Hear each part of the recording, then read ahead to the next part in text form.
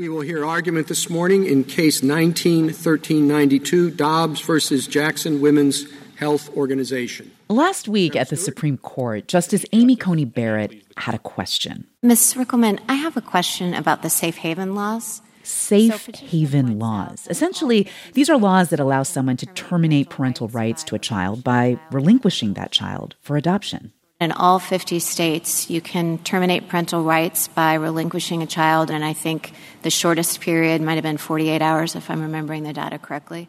The suggestion that giving a baby up for adoption is quick and easy, that was a pretty revealing thing for Barrett to bring up, given the context, because this was during oral arguments in a major case about abortion, a case out of Mississippi that we told you about last week. And it could end with the court's conservative majority reversing the constitutional right to an abortion, which was established by Roe v. Wade. And as she considered the case, Justice Barrett, who adopted 2 of her own 7 children, wanted to know, isn't adoption an alternative to abortion? Both Roe and Casey emphasized the burdens of parenting and the obligations of motherhood that flow from pregnancy. Why don't the safe haven laws take care of that problem? It seems to me that it focuses the burden. Well, it's very interesting that Justice Coney Barrett focuses specifically on the safe haven laws because this usage is extraordinarily rare. And so her focus on that particularly was surprising to me. Gretchen Sisson is a sociologist at the University of California, San Francisco. But her broader argument about the termination of parental rights is still somewhat surprising because what we have found is that most of them do not end up choosing to place the infant for adoption. And that's in large part because that choice can be devastating. And it's hard to explain what it feels like when you've been convinced that the only way your child will have a good life is without you in it. This is Bree. She asked us not to use her last name. She had a baby and relinquished it for adoption 7 years ago. It was a decision, she told us, that still weighs on her to this day. The suggestion that, abortion isn't needed because adoption is there makes it seem like this casual thing, like taking off a sweater and giving it to someone else and just forgetting about it or moving on. And that's not what it is. It's this huge event that you do to yourself and your child, and it changes you. Consider this. For many people who don't wish to have a child, it doesn't come down to some binary choice between adoption or abortion. These are not equivalent options. Coming up, what social science says about why. From NPR, I'm Ailsa Chang. It's Thursday, December 9th. This message comes from NPR sponsor First Republic Bank, which is committed to providing next-level, extraordinary service to every single client. To discover what you're missing, visit firstrepublic.com. Member FDIC. It's Consider This from NPR. One thing that Bree kept thinking about when she was considering adoption was, if only she had a car. We lived in a remote area. She was 22 at the time. Her pregnancy was unplanned, and her housing situation wasn't very stable. And even though she had always wanted to be a parent, she didn't feel ready for that yet. You don't have a car. How are you going to raise a baby without a car? There's no public transportation. Not having a car was just one more thing that reminded Bree she would be completely on her own while raising a child. If I had had the support to parent, then I absolutely would have parented. So when I contacted the adoption agency, I was at the lowest point I had been. I was actually thinking about it, and I don't think I've ever told anybody this, but after I made the adoption decision, I was in the doctor's waiting room. Come on down. And the Ellen show was on, and she was giving away free cars. So you're going to get a 2014 5-door Mazda 3. And I remember thinking, if I had a car, I could do this. And I actually emailed the Ellen show a whole bunch. To try to get on the show for their Christmas giveaways or whatever. It was about this time of the year. And nothing ever came of that. But I had tried in the ways that I knew how to make the situation work, and it didn't work.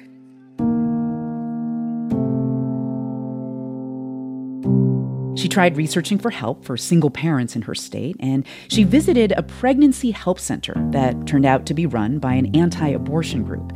In the end, she connected with several different adoption agencies that left her feeling like relinquishing her parental rights would really be the best thing for both her and her child. You know, the social workers at the adoption agencies were very good at really undermining my confidence as a parent. They never saw me as a parent. They saw me as someone who could provide a baby to one of their waiting couples. So they never encouraged me to parent. They never said, you can do this, you can back out, like, we're here to help you. A lot of their focus was on, you're doing the right thing, your baby's going to have such a good life. The argument for adoption seemed simple, but Bree's pregnancy was not. For much of it, she was really sick. She had complications that required a C-section. She says that she was on pain medication when she signed some crucial paperwork, and she almost didn't realize what she had done until it was too late. And, you know, the family I connected with, they were ready, and I really believed the better life scenario. So when it happened and I was hit by this grief that I had never experienced before, it threw me completely off. I didn't know what to do with my life anymore. One thing Bree could do was see her son. She entered into an open adoption with periodic visitations. And we do want to mention here, Bree says she had a good relationship with the couple who adopted her son. They didn't know a lot of what she was going through at the time. I spent so many times after visits, I would go home and sob. I cried until I busted blood vessels in my eyes. There was a period of time where I would leave visits and throw up. It was my body's reaction to leaving my child again. And it's been 7 years almost, and I still feel that grief with me pretty constantly. Adoption has changed the way that I parent. I had another child about 3.5 years ago, and I feel like I will never be good enough to parent her.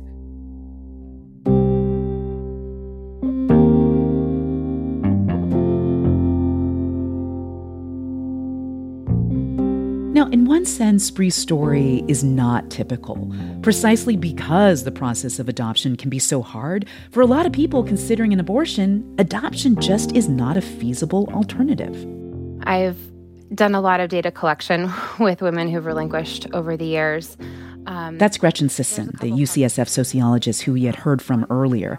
Sisson was actually the one who connected us with Bree, and she's researched situations like Bree's to better understand the choices people make when they don't wish to have a child.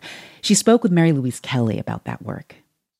I want to just note for a moment the vocabulary that you and I are both using here. The describing someone choosing to relinquish a child, deliberately not saying giving up a child, because that is hurtful and it speaks to the emotional weight of this decision. Is that right? The language around adoption is very loaded.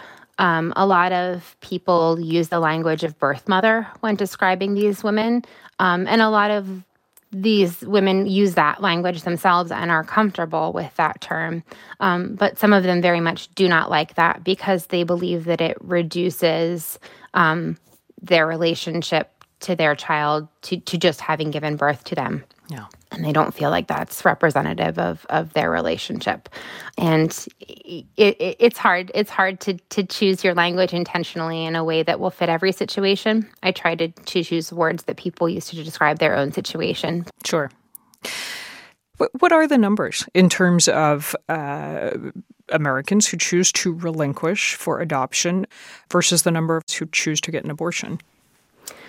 So the best estimates are that there are around 18 to 20,000 private domestic adoptions per year. And these are the adoptions in which a woman makes a decision during or immediately after her pregnancy to terminate her parental rights and place that child for adoption. Okay. And do you have the number of people who choose to get an abortion at hand?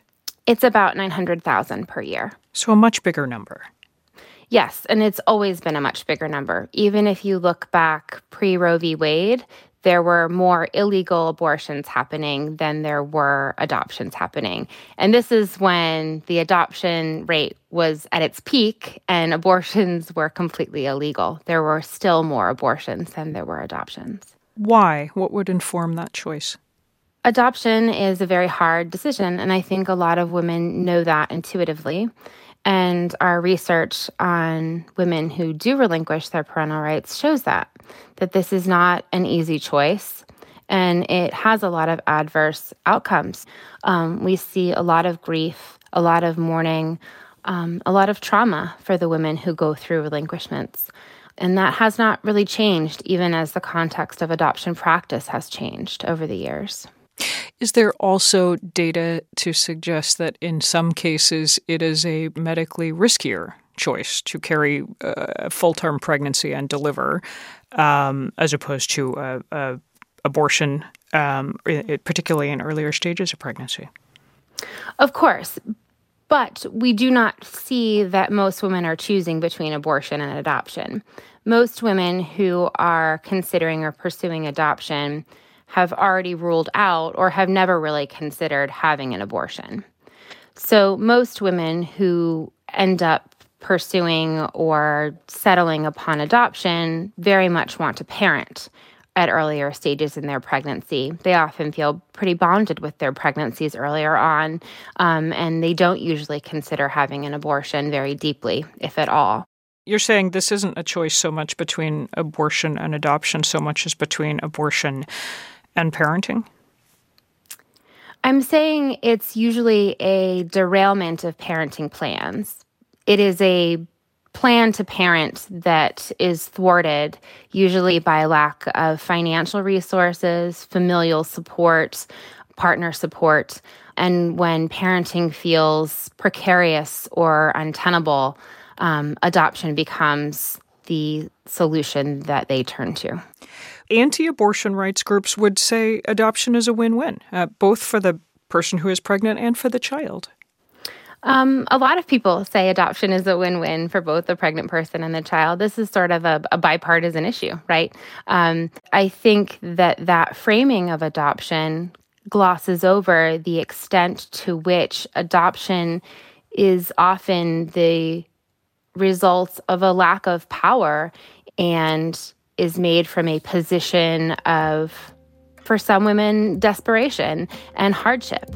And framing adoption as a win-win glosses over the power and privilege dynamics that are very key in understanding why women relinquish infants for adoption. Gretchen Sisson is a sociologist at the University of California, San Francisco.